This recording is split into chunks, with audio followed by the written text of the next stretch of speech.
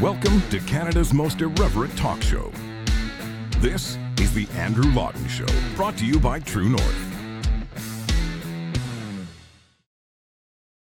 Hello and welcome to you all, Canada's most irreverent talk show here at The Andrew Lawton Show on True North on this Thursday, February 1st, 2024, as we close out the week here.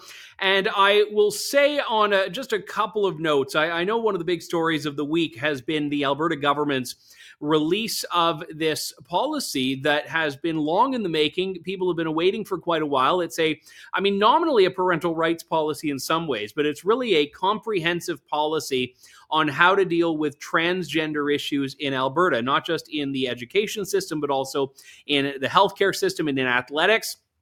And I know True North has covered that. We're going to have more coverage of it. I'm going to be talking about that in a bit more depth next week on Monday. And you'll know why shortly. I don't want to give it away just yet, but I want you to just know that I'm aware of the issue. I'm following the issue. I'm going to be talking about it in a greater bit of depth on Monday. And by then, I'll have the opportunity to have heard from Danielle Smith, who I believe is having a press conference, if it hasn't already happened today. But that out of the way, I wanted to talk about another hot button issue here. And we'll be joined by Michael Cooper very shortly about this, the Conservative Member of Parliament. But I thought it was important to discuss on a personal note as well. Now, what I'm about to share is not new information if you've followed my career extensively. I've talked about these issues in the past, but if you haven't come across them, or you have not, or maybe you forgot about them because it's that unmemorable, I don't know, or perhaps you just have been a recent newcomer to the show, I just want to warn you, this is a heavier subject because it pertains to suicide, which is an issue, sadly, I am intimately familiar with. I've not lost anyone in my life to suicide, but those in my life very nearly lost me to suicide back in 2010. Now, I have dealt with mental illness. I'm very grateful that I have been in an incredibly good place for over a decade by this point, but it wasn't always that way. I dealt with very severe depression, and at several points in my life, wanted to end it altogether.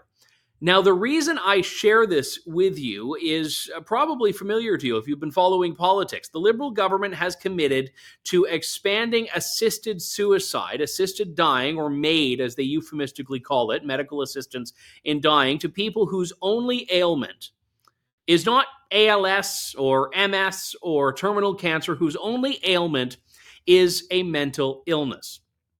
Now, the government claims this is a response to a Supreme Court ruling. Indeed, the Supreme Court did in fact rule that the assisted suicide regime right now is too restrictive. But the government has accepted this at face value and has committed to allowing people with only mental illnesses to end their lives with state assistance. Now, this to me is egregious and offensive and personal. I don't often make politics personal. This one is, because I'm very convinced, as I've written about in the past, that if this were the law, what they're proposing now were the law, and when I was going through my struggles, I would be dead right now. Just let that sink in for a moment. The reason I can say that is because I have always been able to get what I want. I haven't actually. That's a weird thing to say. But what I mean by that is that I knew how to say the right thing. Whenever I was put in front of a psychiatrist or a doctor or a nurse, I knew how to say the right thing. If I had wanted to show that I was of sound mind and it was a very clear decision and I was aware of the consequences of it and I wanted to end my life, I'm convinced that I would have been able to navigate through that process, to navigate through all of the different supposed guardrails, checks and balances that exist in the assisted suicide regime and ultimately get the state's assistance in ending my life. And I'm aware of that. Because I know that people who defend this say, oh, but we're going to have all of these measures in place to ensure that the only people who get it are the ones that are really eligible. But what are those eligibility criteria? The way the laws are worded, you need to have an irremediable condition. It needs to be grievous and irremediable. Well, severe depression that is so bad, so severe you want to end your life is grievous. The issue is, of course, irremediable. My struggles with suicidality and depression were at a time in my life when I was convinced that it was irremediable. I was convinced that there was no future, there was no hope. Life was not going to turn around. I was 100% absolutely assured of this, convinced. You couldn't have convinced me otherwise. If you had given me a picture of my life now and showed it to the Andrew Lawton in 2010, I would have said, you're crazy, that's nonsense, it's never going to happen. Well, it has. So that's where mental illness is different than MS or ALS or cancer, a lot of these degenerative diseases that are often associated with MAID. It's why it's so different, because with those things, there is a trajectory and a path that we can predict with near certainty. Now, things can take longer, things can take slower. I believe in miracles. I'm a Christian. I believe that people who have believed that they are not going to be able to be healed have managed to have breakthroughs. That is not the case, as I understand it, with MS or ALS in cases that I have seen. So the point of that, though, is that there is a predictability that does not exist for mental illness. And it's also the old slippery slope argument. The idea that just because we allow this one thing, we have to allow all of these other things. This is why we've had numerous cases, not just one or two, numerous cases in Canada of people that have sought MAID, even, by the way, before this policy change kicks in, when they are suffering from something that's not even an illness. They're suffering from housing insecurity or instability. Veterans that have called in, well, this was one case, veteran who called in to Veterans Affairs for I think it was a wheelchair lift, was offered a MAID instead because, well, maybe we don't have a wheelchair lift available, but can I interest you in assisted suicide? I think it was Saskatchewan, it might have been Manitoba, but I'm pretty sure it was Saskatchewan, where one of their health hotlines, you'd call in and it was, press 1 for this, press 2 for that. And on their menu was to press whatever number it was for assisted suicide, because it was a request that was, I guess, common enough, or they wanted to be common enough, that they put it front and center as an option for people. There is in this country a culture of death, which is being facilitated by the Liberal government as it commits to expanding MAID. Now, the glimmer of hope this week, and why I'm talking about it now, is that this change was supposed to go into effect in March. It's been delayed and delayed. It was supposed to go into effect in March. The Liberals have said, no, we're going to kick it down the road a little bit more. This is what Health Minister Mark Holland had to say when he was scrumming with reporters this week. Definite delay on the table. Look, I appreciate that you want to get to the legislation. It's coming soon. I'm not in a position to be able to talk about what's in it. There's going to be an election in this country by 2025, and by this rate, it looks like Canadians might not have access to this, which your government is still committed to doing. So what's the time frame? Let's be very clear. There's going to be in the coming days legislation. That legislation is going to exactly talk about what our plan is to deal with the fact that the system isn't ready at this point in time. What we've said all along is that it's essential that this be done right, and that for somebody who's trapped in decades of suffering, that yes, they be given of their own volition and choice after decades of trying everything. If they believe there's nothing left for them and they're in an absolute state of mental torture and hell, then they want to be able to make that decision. But we have to make sure that it's limited to those circumstances and that we have proper controls and that the system is ready. So, we're being deliberative. We're working with provinces and territories and with experts to make sure the system is ready. There will be legislation in the coming days to talk about how much time we feel, based on the conversations that we've been having, is required. We're just not in a position to be able to say that at this time. I just had an opportunity to table legislation with respect to medical assistance in dying, where mental illness is sole underlying cause, with a 3-year extension. It will allow in 2 years for there to be a parliamentary review to assess the state of readiness of the system at this time. I can say that I have communicated with all of my provincial counterparts. I haven't had an opportunity with my territorial counterparts on this, but their response was very favorable, as I think you'll hear. They really do feel that they need more time to be able to look at this. I will state again that the question at issue here is a question of readiness. We accept equivalency in the suffering of mental suffering and physical suffering. And of course, here we're talking about mental illness. It shouldn't be conflated with mental health concerns. But I will lastly say that the time that we have to adopt this is limited. We certainly are having conversations, Minister Virani and I, with our opposition counterparts, because we have a looming date in March by which we have to get this done in limited sitting days. But I once again want to thank the Joint Committee for its work. So the committee process really on the Senate and House side has been completed through that work, and the consultations they had and the recommendations were key to the decision that was made today and the legislation that we take. This was entirely predictable because when that initial deadline was put in, there was a 2-year phase-in period for the mental illness exemption.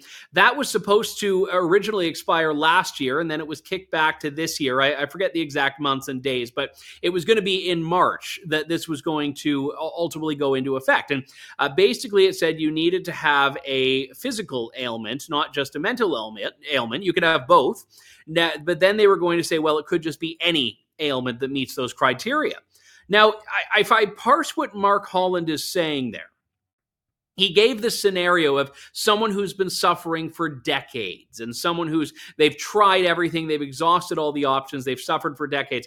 That's nowhere in the legislation or the regulations that we have seen just yet. The Liberals have never made that as a caveat that you need to have been suffering for decades to be eligible. So if they put something like that in, I would be very surprised because that's not how anything they've discussed to date is working. So I think what Minister Holland is doing there is gaslighting Canadians to make it look like this is going to be rarer than it actually is, to make it look like it will only be for extreme circumstances when that is unlikely to be the way this manifests. Now, I was just pulling up here. There was a line from Dying with Dignity Canada, which is a group that basically wants, if you take things to their logical conclusion, for anyone to be able to just on a whim to say that they should be able to end their life and have access to this process. Now, I'm being very glib there deliberately. That's not, the letter of what they're pushing for. But if you follow their arguments, they effectively push for unrestricted access to MAID in the sense that any restriction and any guardrail that's there is always seen to them as being too restrictive. So they were responding to this report from the Special Joint Committee on Medical Assistance in Dying, which has recommended yet another delay, which is what the government's now doing. And this is what they say: we are disappointed and concerned for the individuals who live with long-standing treatment-resistant mental disorders who have been patiently waiting for the sunset clause to end. Another delay is simply a denial of the constitutional rights of people across Canada and a continuation of stigma, discrimination, and intolerable suffering. At this stage, there is a lack of clarity on what this recommendation will mean, and we urge the government to share their plan swiftly. So what they're saying there is that there is a constitutional right to die. And they're saying that right extends to people with what they call long-standing treatment-resistant mental disorders. But I stress that this is not something that has been clearly defined or even poorly defined. It's not something that's been defined in law. We're just supposed to accept that this government that has been going down this road of unlimited, unfettered access to assisted suicide as a matter of constitutional rights, we can just trust them and they'll figure it out.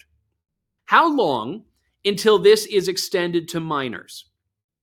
Do you remember a couple of years ago, there was that Quebec physician that was testifying, and he basically talked about involuntary euthanasia for infants as being something that he thought was suitable. If you had a severely deformed or disabled infant, the doctors should be able to just go to them and kill them without consent. This is literally what was being articulated by a physician. I think he was the head of the Quebec College of Physicians before a parliamentary committee. So when I used the terms earlier in the show that there is a culture of death, I am not at all exaggerating. And we have people in this system, by the way, that are all too eager and happy to push this on people. I mean, the example of the chairlift is almost this strange novelty now. It's almost a punchline. Someone, calls up and says, "Oh, I'd like some medical care." And they say, "Well, can I interest you in MAID?" And, it's not funny. It's absurd and it's extreme, but it is not funny. People are dying because the government is telling them it's okay to. People are dying because they have no hope because other systems have failed. And people are going to end their lives now with the state sanction. And to go back to my personal example of this, my own struggles with mental illness and suicide, one of the things that I learned going through that process is that there are legal mechanisms in place that prevent you from having your own liberty in a way if you are at a risk of harming yourself. If you confess to someone that you want to end your life, someone has a reason to suspect that, there are mechanisms in place that allow police to detain you, that allow doctors to detain you, and this is done for your own protection. Now, look, I'm a libertarian. I don't like the idea of people's liberty being taken away, but we are talking about extreme and extenuating circumstances here. So why I share that is that imagine a situation in which today, I go into a doctor's office and I say, fortunately, I don't believe this, but I say, doctor, I want to end my life. Under the current law, his job would be to do what is necessary to ensure that I'm safe. Under the new system, does he give me a pamphlet? Does he refer me to the specialist down the hall that does that to have a nice, hefty, robust consult? It's absurd, because right now we have a system that is in place that is designed because we realize that life matters, that we have to value people's life. And if someone wants to end their life, that is not something that we prescribe a treatment for that is giving them an end of life. The treatment is what we do to stop them from ending their life. And it is disgraceful and heartbreaking to think of people in 2024, 2025, 2026 that are going to go through what I went through in 2010. And instead of being given life-saving intervention and care and treatment to save their lives, some will, many will not. People will be given what they think they want, which is an end to their existence. And we in Canada are calling this healthcare. We in Canada are calling this treatment, if you can believe that. We are saying that is what you do. If someone wants to end their life, if someone wants to kill themselves, the medical intervention they require is not psychiatric care. It is to give them what they want and kill them. And this is personal. And anyone who has ever gone through mental illness or has experienced a family member or friend or otherwise a loved one who has gone through this knows how difficult it is. And another aspect of this, by the way, is that you do not have the requirement, if you're a physician that does MAID, to notify any family members. And in fact, you are barred from doing so if the patient doesn't want this shared, doesn't want this disclosed. So you could theoretically have someone that is secretly going through this process. They're privately suffering, or maybe they're suffering in a way that's known to other people, but they're going through the MAID process, and then one day they go to the doctor's office and never come home. And a loved one's wondering, where did Timmy go? Maybe I'm being conspiratorial, but you know what? I don't think I am, because I'm reading the laws, I'm reading the regulations, and I'm also reading between the lines on what the advocates and activists who believe that any restriction at all is an affront are always pushing for.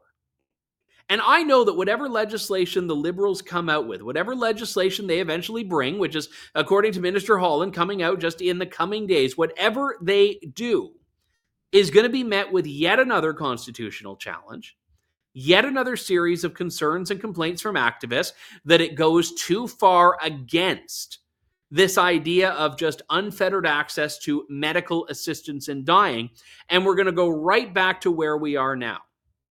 And to be frank, I do not trust the Supreme Court when it eventually goes up there to stand up for life, because it's the Supreme Court of Canada, the very similar composition to the current Supreme Court of Canada, that got us into this place in the first place. Now, I want to bring this out of the personal realm and into the political realm here for a moment. Michael Cooper is a Conservative member of Parliament and joins me now. Michael, good to talk to you. Thanks for coming on today. With you, Andrew.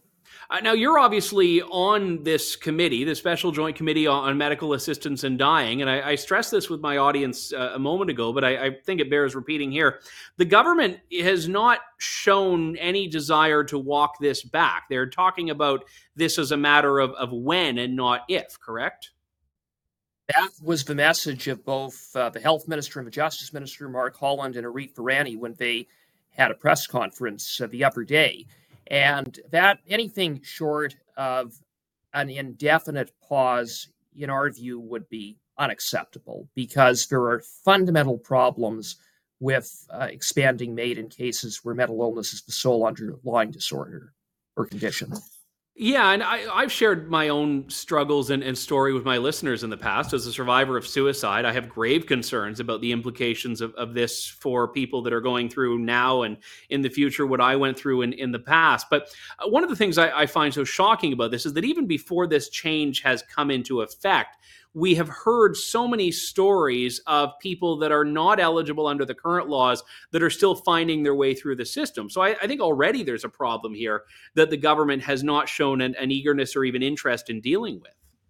Absolutely. And we've seen many instances of abuse and persons who are vulnerable, who have been pressured or coerced into getting MAID.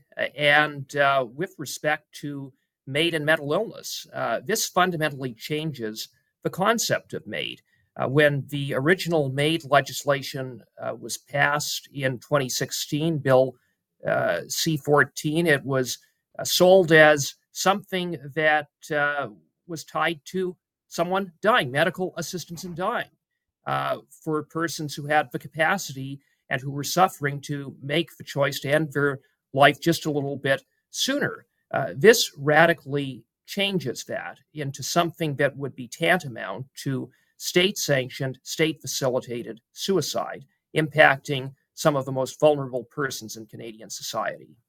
Now, you're obviously, in addition to being an MP, a lawyer by training, so I think you can probably weigh in on this better than some of your colleagues can. But the government has effectively said its hands are tied on this, that the Supreme Court made a ruling that said the previous regime, which is, I guess, the current regime, was too restrictive, and they've kind of been forced into that. So what's your perspective on that aspect of this? It's simply nonsense. The Carter decision did not pronounce on MAID and mental illness. This is beyond the parameters of the Carter decision. There has been a law since 2016, and there has not been a single court decision that has struck down the law from the standpoint of restricting MAID and mental illness. This was a purely political decision made by the Liberals in, frankly, a shambolic and reckless fashion. It is what happens when a government, and this is a government, that has put blind ideology ahead of evidence-based decision-making. This expansion of MAID occurred as a result of a Senate amendment that David Lametti, as Justice Minister, accepted at the last minute. The Liberals proceeded to shut down debate, ram this expansion through with an arbitrary timeline of 2 years, and then said, let's study the issue after the fact. And what experts have said, loud and clear to the Liberals, is that this is not safe, this is not appropriate, and it will result in persons who could get better to have their lives prematurely ended. Well, you're right to point out there, Michael, the problem with the process here, because originally, people may recall, this was meant to have come in automatically after a 2-year phase-in period. And the government just said, oh, yeah, we'll figure out the details in that 2 years. And they didn't. I mean, there was no agreement reached. There was no resolution to this. Now, thankfully, they at least delayed it to prevent that initial implementation. And here we are again with yet another delay or pause, as they put it. But they were, in a lot of ways, going to just let this sneak in. That's right. And what happened is just before the phase-in, which was scheduled for March of 2023, March of last year, 17 chairs of psychiatry representing the chairs of psychiatry at all medical schools in Canada penned a letter calling on the Liberals to put a pause on this expansion. And they identified fundamental problems with this. And it was only then that the Liberals introduced legislation at the last minute, last year, to put a 1-year pause on this expansion of MAID. 1 year later, we find ourselves in exactly the same position. At literally the same time this year is last, with a deadline of March, the Liberals are bringing in rush legislation to put a further pause, because the very issues that were identified as problematic with this expansion remain the same today. And it's why this government, I would submit, just again, if they do the responsible thing, should just recognize they got it wrong. They made a mistake to go down this road in the first place and put a permanent pause on this. Trying to kick the can 1 or 2 or 3 years down the road isn't going to change the fundamental problems that exist with this. I mean no disrespect when I say this, Michael, to your chosen profession in politics here, but a lot of what is done in the House of Commons and through legislation, it has meaning and it has significance, but it's not life or death. This is literally, I mean, by design, by definition, life or death legislation. And, I can just use my own example because it's one I know intimately, but other people have come to me when I've talked about this in the past with their own stories, who've literally said, I was at a time in my life, 5 years ago, 10 years ago, 15 years ago, where if this were available to me, I would have taken it and I would be dead. And then you fast forward and life has turned around. So the government has not, that I have seen, and correct me if I'm wrong because you were on the committee, proposed a legitimate and useful guardrail or protective measure to ensure that people who are in situations like I was in and like other people have been in will not access this. I mean, even yesterday, Minister Holland, I felt, was gaslighting when he talked about, people who have suffered for decades and tried everything. Even if that were the test, I've not seen that spelled out anywhere in writing, that you have to have been going through something for decades and you have to have exhausted all avenues. So that's not even a guardrail they've proposed, is it? Not a guardrail. Advocates of it claim that that's what would happen, but then they oppose legislating it. In fact, the government provided no safeguards, no new safeguards. And quite frankly, there aren't any safeguards that would make this expansion safe, because there are two fundamental clinical and legal issues. The first is a clinical and legal one, and that is that it is difficult, if not impossible, to predict irremediability. In other words, it's difficult, if not impossible, to predict whether someone could get better, resulting in persons prematurely having their lives ended, which is completely unacceptable. We heard evidence from psychiatrists that a mistake or error rate could be as high as 50% of the time on the question of irremediability. And it's a legal issue. 50%. 50%. So we're talking about a coin toss here, basically.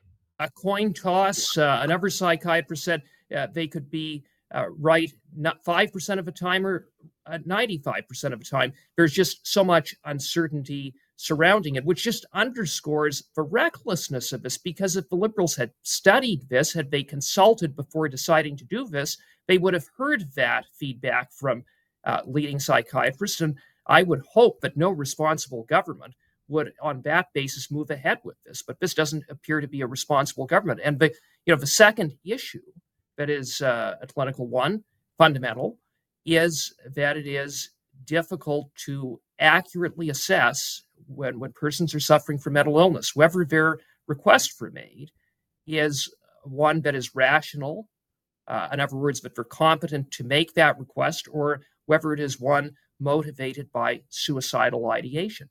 That's underscored by the fact that in about 90% of cases of suicide deaths, those persons have a diagnosable mental illness. Yeah, and there, I mean, just to put a fine point on that, the request itself could be a symptom, which, under current healthcare protocols, a doctor would have to respond with a mechanism to make sure you're safe, instead of, facilitating this, instead of giving you a pamphlet or a referral to someone that can make that happen, which is why this is just so incredibly disgusting. And, there were questions that Minister Holland was facing from reporters who I thought were quite good on this, generally saying, you're going to make this a political issue by delaying it closer to an election. I don't think, and maybe I'm just overly positive or optimistic here, I don't think this being an election issue helps the Liberals. I have to think that Canadians are as repulsed by this as you and I are. And I'm wondering if you've got any insight on that in terms of letters you've received or people that have testified before the committee. Well, the overwhelming evidence before the committee from experts, in fact, just about every leading expert said, don't go ahead with this. There were nearly 900 briefs submitted in the span of about a week, which is very high for a committee. In fact, it might be the most briefs I've had on a committee or a study that I've been involved in, which shows public interest and concern. And most of those briefs submitted by Canadians, including a number of experts, was don't go ahead with this. And although they like to talk about this in an abstract sense, let's talk about what this would really mean. Who would qualify? What does it mean to expand MAID in cases of mental illness? When Mona Gupta, who was the chair of the Liberal-appointed expert panel on this matter, was asked what would constitute a mental illness or a mental disorder, she said anything listed in the DSM-5. What that would mean is that it could include persons who are suffering from depression, who have schizophrenia, who are autistic, who have issues arising from drug addictions. This is what we're talking about when we're talking about MAID and mental illness. Instead of offering persons hope and help who are struggling, what this Liberal government is doing with this expansion is offering them death. And I think that's so fundamentally wrong. And I think most Canadians would be repulsed by it. Yeah. And the more Canadians learn about it, they are. Yeah, and also as psychiatrists have testified and said, diagnostic criteria are not always simple on these things. There's a lot of overlap. It's not like you can do a blood test for depression. It's not like you can just in a 100% certain way even diagnose someone with this. How do you know this is just mental illness and not just a phase in life that's brought on by circumstances? So absolutely ghastly. I'm glad there is some pushback on this. Michael Cooper, Conservative Democratic Reform critic. Thank you so much, Michael. Really appreciate it. Thanks, Andrew. Thank you, sir. Well, I wanted to move on to another dimension of a topic entirely. Not we can't just be totally about the depressing stuff all day long here. As you know, I am in Washington, D.C. this week covering the defamation trial of Mark Steyn and Rand Simberg. It was it's a climate change issue. It's a free speech issue. And even though it's an American court case, it is also one that I think has wide-reaching implications for free speech and discourse around the world. Hence why I'm down here. Also because Mark has been a longtime friend and sometimes colleague of mine. But one of the things that was quite fascinating, and this was actually yesterday, I didn't really have much to talk about on the case. Today I do, because in the courtroom yesterday afternoon, there was a moment where it almost looked like the whole case was going to be thrown out, which was just quite extremely just unlikely on my part, because it seemed there had been some doubt as to whether the plaintiff, so that's Michael Mann, the University of Pennsylvania climate scientist, whether his legal team had actually submitted as evidence the things that they said were defamatory. They didn't appear in the evidence logs. They didn't appear in the transcript. It was just this thing that they assumed had been put forward, but hadn't actually. And it felt like it in the courtroom anyway, when the defense raised this, after the point at which the plaintiff had rested their case, that they were pointing out, hey, we have no case to answer to. You guys didn't table the one critical piece of evidence you need in a defamation case, which is the statement you say is defamatory. So there was a lengthy, prolonged debate and discussion over this. Then there was a bit of a recess. The judge came back and had listened to the audio because, again, the transcript didn't show it. And he found sufficient ambiguity in what had happened that he said, okay, I think this case is proceeding because the evidence has been admitted. But there's still been a motion to not even let the jury decide this case. The defenses have put a motion forward, the defendants, that has effectively said, listen, the jury has no legal basis or factual basis to determine that defamation has taken place here. So the judge is going to rule on that probably on the weekend. So the case proceeds in the interim. But it was quite fascinating. They had an expert witness at the end of the day yesterday who's a statistician. He's a professor who's been, I think went to Yale and then Stanford, and now he's at the University of Pennsylvania, Abraham Weiner. And Professor Weiner's testimony was quite fascinating because he said, listen, I'm a statistician. I am interested in this issue. He's not one of these people that is a climate denier, this evil, scary climate denier. No, he's just saying, I look at the numbers. And he thought that Michael Mann's infamous hockey stick graph was featuring manipulated data and was misleading. So how can you be sued for defamation when you claim that a graph is fraudulent and misleading if you've got a statistical expert here from an eminent university, an eminent expert, eminently eminent, and all his eminence and all of that saying, yeah, I look at the numbers and the numbers say this is misleading. So I think that was quite a fascinating development in the case. We'll see if, basically we'll see how the judge takes it. And then after that, we'll see how the jury takes it. The thing is, the jury has just like, because if I were ever called for jury duty, I would want it to be like some, gory, glamorous murder trial, a double homicide, something really, really sexy and exciting. And this jury has gotten like 3 weeks of climate scientist versus conservative writer and blogger. So unless you're into that fight, which I am, and I think many of you are, it's probably the short end of the jury stick. And they've been going at it now for the better part of 3 weeks. Anyway, in keeping with the climate theme, we started a series this week called Unjust Transition. And it is, as the name suggests, a direct response and rebuttal to the federal government's so-called just transition, where Justin Trudeau and his fellow cabinet colleagues say that we can just transition away from oil and gas, everything's going to be fine. And all of these people that are employed in the oil and gas sector, we'll find, I just like threw my microphone cable in my face. All these people who are employed in that sector will find something for them. Maybe they can make electric car batteries or something like that. So we've decided to work with the Modern Miracle Network and tell the positives of the energy sector in Canada. We talked earlier this week with Michael Binion. Yesterday, we had the gentleman from Northback, the great Canadian-Australian mining company. Today, I wanted to go in a different direction with it. I sat down with Richard Wyman, who's an honest-to-goodness oil and gas CEO. He's the president of Chance Oil and Gas out of Calgary, formerly Northern Cross, Yukon. So not just out of Calgary. We talk about the North in this interview. So I thought it would be a good little primer into just how vast and diverse the oil and gas world in Canada is. This is my chat with Richard Wyman.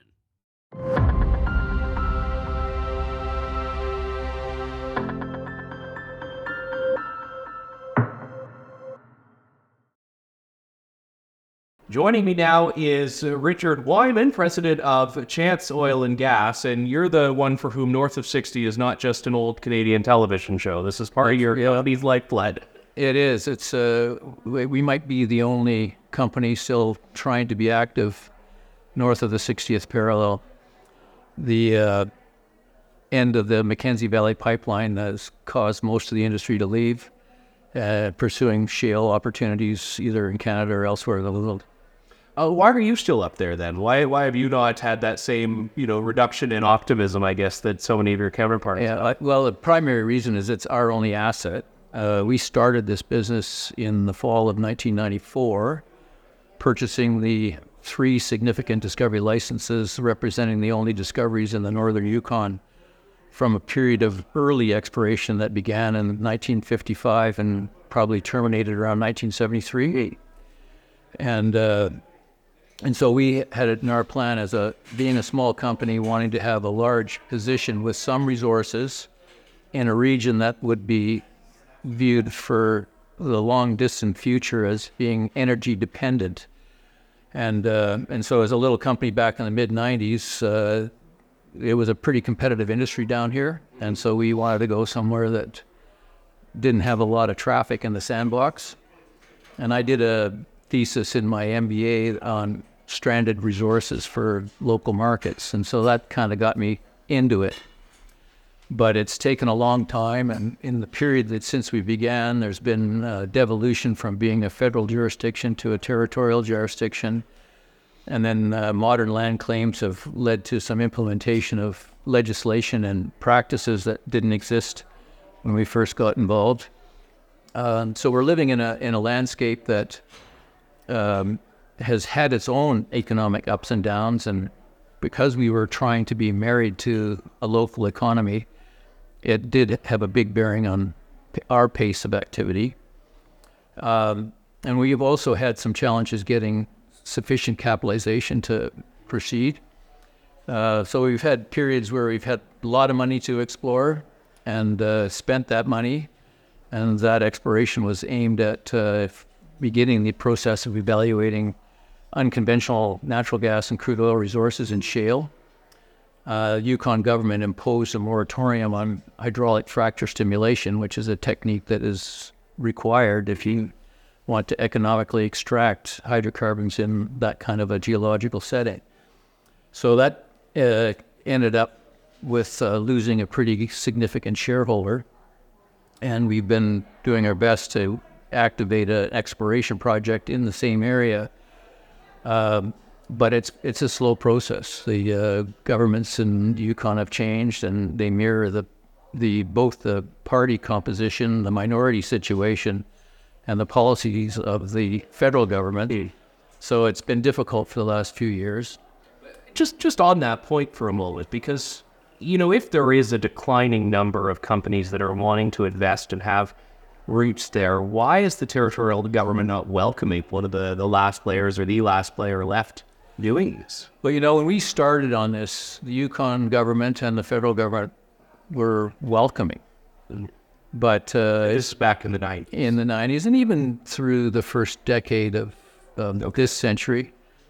But environmental NGOs have done a remarkable job of scaring people about fossil fuels and elevating the climate change agenda. But the reality is, in the Yukon, it is heavily dependent on energy. Most of it has to come from the outside. There is a little bit of hydropower generation locally, but it's a mining jurisdiction. It's got big geography, generally a pretty hostile climate, so its appetite for energy is high. And so, that was kind of framework that we were trying to tuck ourselves into. And the main non-government aspect of the local economy is wrapped around tourism to some extent, but mostly mining. And that's an energy-intensive industry at the best of times, especially when you're in an area where it's cold most of the time. So, we try to position ourselves as being a local supplier, adding value to the territory, trying to shorten up supply lines, and trying to contribute to security of supply, reliability of supply, and affordability of supply, but also create economic benefits in a region that was economic and still is economically depressed. So, all of those reasons still continue. It's just that we haven't got quite the framework of uptake. And I think the other impediment is that Yukon and a lot of jurisdictions in this country is a significant beneficiary of transfer payment. And it's a big number. The territorial government has roughly 10% of its budget, 90% of its money for its budget comes from Ottawa. So your contribution or your industry's contribution is never going to dwarf what the government gives. No, that's right. And so there's no incentive for these governments to have genuine economic development policies because the bills are looked after. I think if they were in a different situation, we might be in a different situation ourselves. We'd be moving forward and building out resources that could serve the regional market. And at the same time, in this geopolitical environment we live in today, having a presence economically is a very strong basis for preserving your strategic interests in the area too. So there's a lot of things about what we're trying to do that make a great deal of sense, but we have some barriers that have to be overcome to proceed. There's a narrative advanced by, some of those environmental NGOs you mentioned, that oil and gas development is antithetical to, Indigenous priorities. But you and I were chatting just before the interview. You said half your firm is, in fact, Indigenous. So what's that relationship been like for you? Great. There's 4 salaried employees with the company. We used to have more when we were active, but that's still to replace those bodies would have to come when we are cleared to do some more drilling. But the staff we have are 2 Gwich'in, so they're born and raised in Old Crow, the most northerly community in the Yukon. It's in the area of their traditional territory, and they're both smart people. One of them is university educated. The other one has been involved in the implementation of their land claim that was settled in 1993. So his experience with the strategic objectives of the First Nation at the time that they were negotiating and settling their land claim have brought a lot of value to us in positioning ourselves in the same area. And they're both great guys to work with. Without them, I think we would be struggling even more. Why, to bring it back to what you said about the territorial governments not really having an incentive to have development, I mean, is there a solution to that? I mean, if you were to write a federal policy, would there be something that could be done about that, or is that just so baked in that it's not really... Because your company, as you just said there, is in limbo because of this, and you really can't grow without waiting for approval that you really can't control. Yeah, I don't know if probably the one policy would be the transfer payment is getting cut and forcing the local territory to develop economic policy that would establish its own tax base. I mean, there are mines there. A lot of it is the placer mines that are still a legacy of the Klondike Gold Rush over 120 years ago.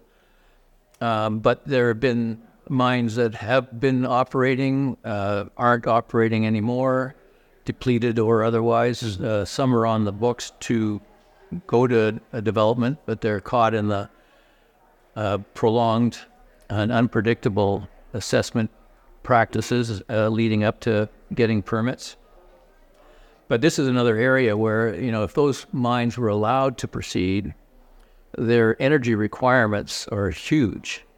And the Yukon is, from its own power generation, isolated from the rest of the continent. So you need to have an energy producer there to meet that. That's right. Yes. So right now, there's about, I think the total power grid is something like 150 megawatts or something like that. And around 100, maybe a little more, is electric hydro from run-of-river or dams. And the balance is fossil fuel, diesel and liquefied natural gas. But the marginal electron is generated by burning diesel or liquefied natural gas. And in order to expand the grid to meet anticipated demand from mines that are going through some kind of a process leading up to development, that source of energy is yet to be determined.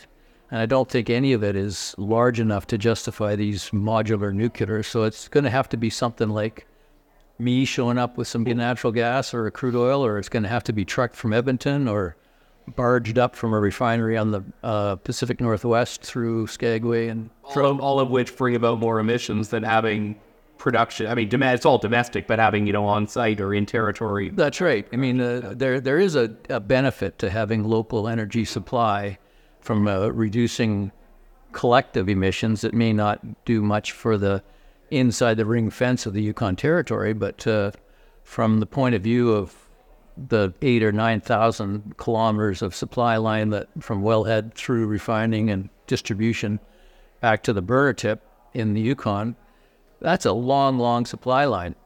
And in this world that we live in, especially with the carbon taxes, that magnifies its cost in everything in the Yukon. Fuel delivery, food delivery, there's too many touch points from source to delivery. That's why you end up with a $10 cauliflower or something. That's right. Yeah, if you were buying milk in Inuvik, you're paying like $17 or $18.